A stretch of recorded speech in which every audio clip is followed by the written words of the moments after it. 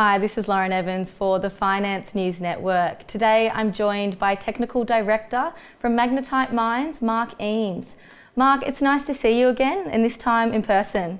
Yes, it's a pleasure, Lauren. Thank you. Last month you introduced Magnetite Mines to our viewers. For those new to the company, could you provide a quick recap?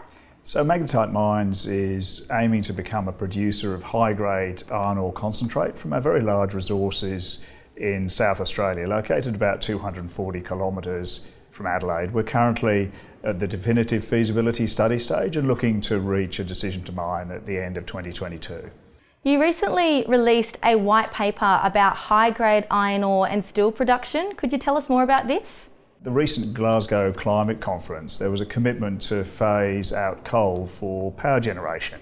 And that's significant for iron ore because, as many people know, iron ore depends on coking coal currently to be smelted into iron and therefore steel. So essentially Australia's iron ore exports depend in large part on the availability and emissions from coal currently to be able to make steel.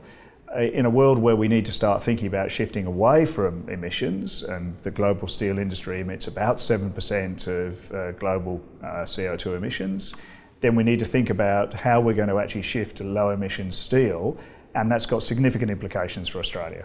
So I believe the average grade of iron ore in Australia is around 60%, and this is below the industry's benchmark of 62%, is that correct?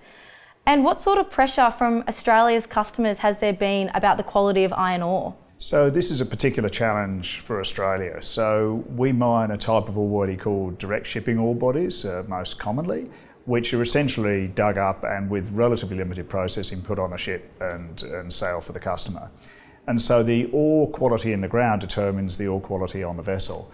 And we've ended up as a producer of relatively low grade products as a result of that process.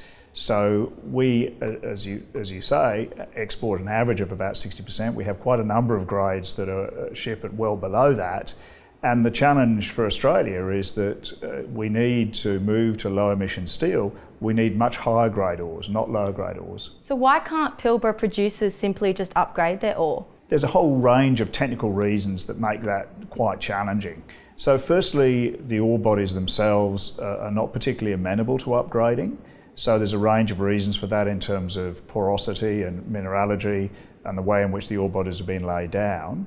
And then the other part of it is the infrastructure surrounding them. Generally, processed ores to be successful require low-cost power and infrastructure to be able to be economic. And so the challenge for the Pilbara is you've got both a relatively remote region with limited infrastructure, and you've got some ore bodies that really don't naturally suit themselves to upgrading. And what sort of efforts have there been to address this issue?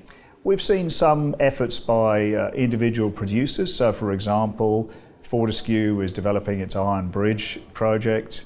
BHP has brought on South Flank, which is a higher grade. So we're definitely seeing some efforts to improve the grade overall, but they're really at the margin. They're not going to make a huge difference. So what we really need for Australia to continue to be a significant supplier is for us to actually develop a new generation of ore bodies that are well suited to processing and produce high grade products. And what can governments do to address this issue? So for the first thing is that low cost power is a key element, and so energy reforms and the move towards more renewable energy is a key development.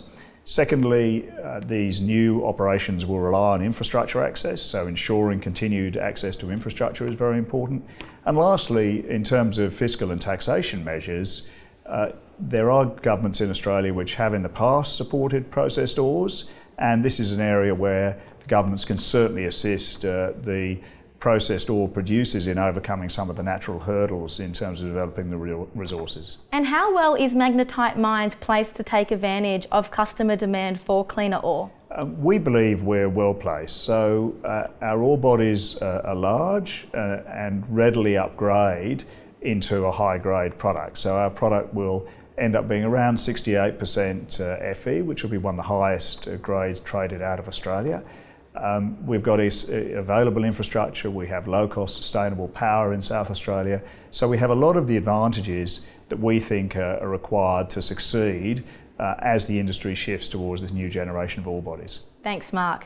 Now, before we wrap up, is there anything else that you'd like to add? I think just to reinforce that this is a major challenge for Australia.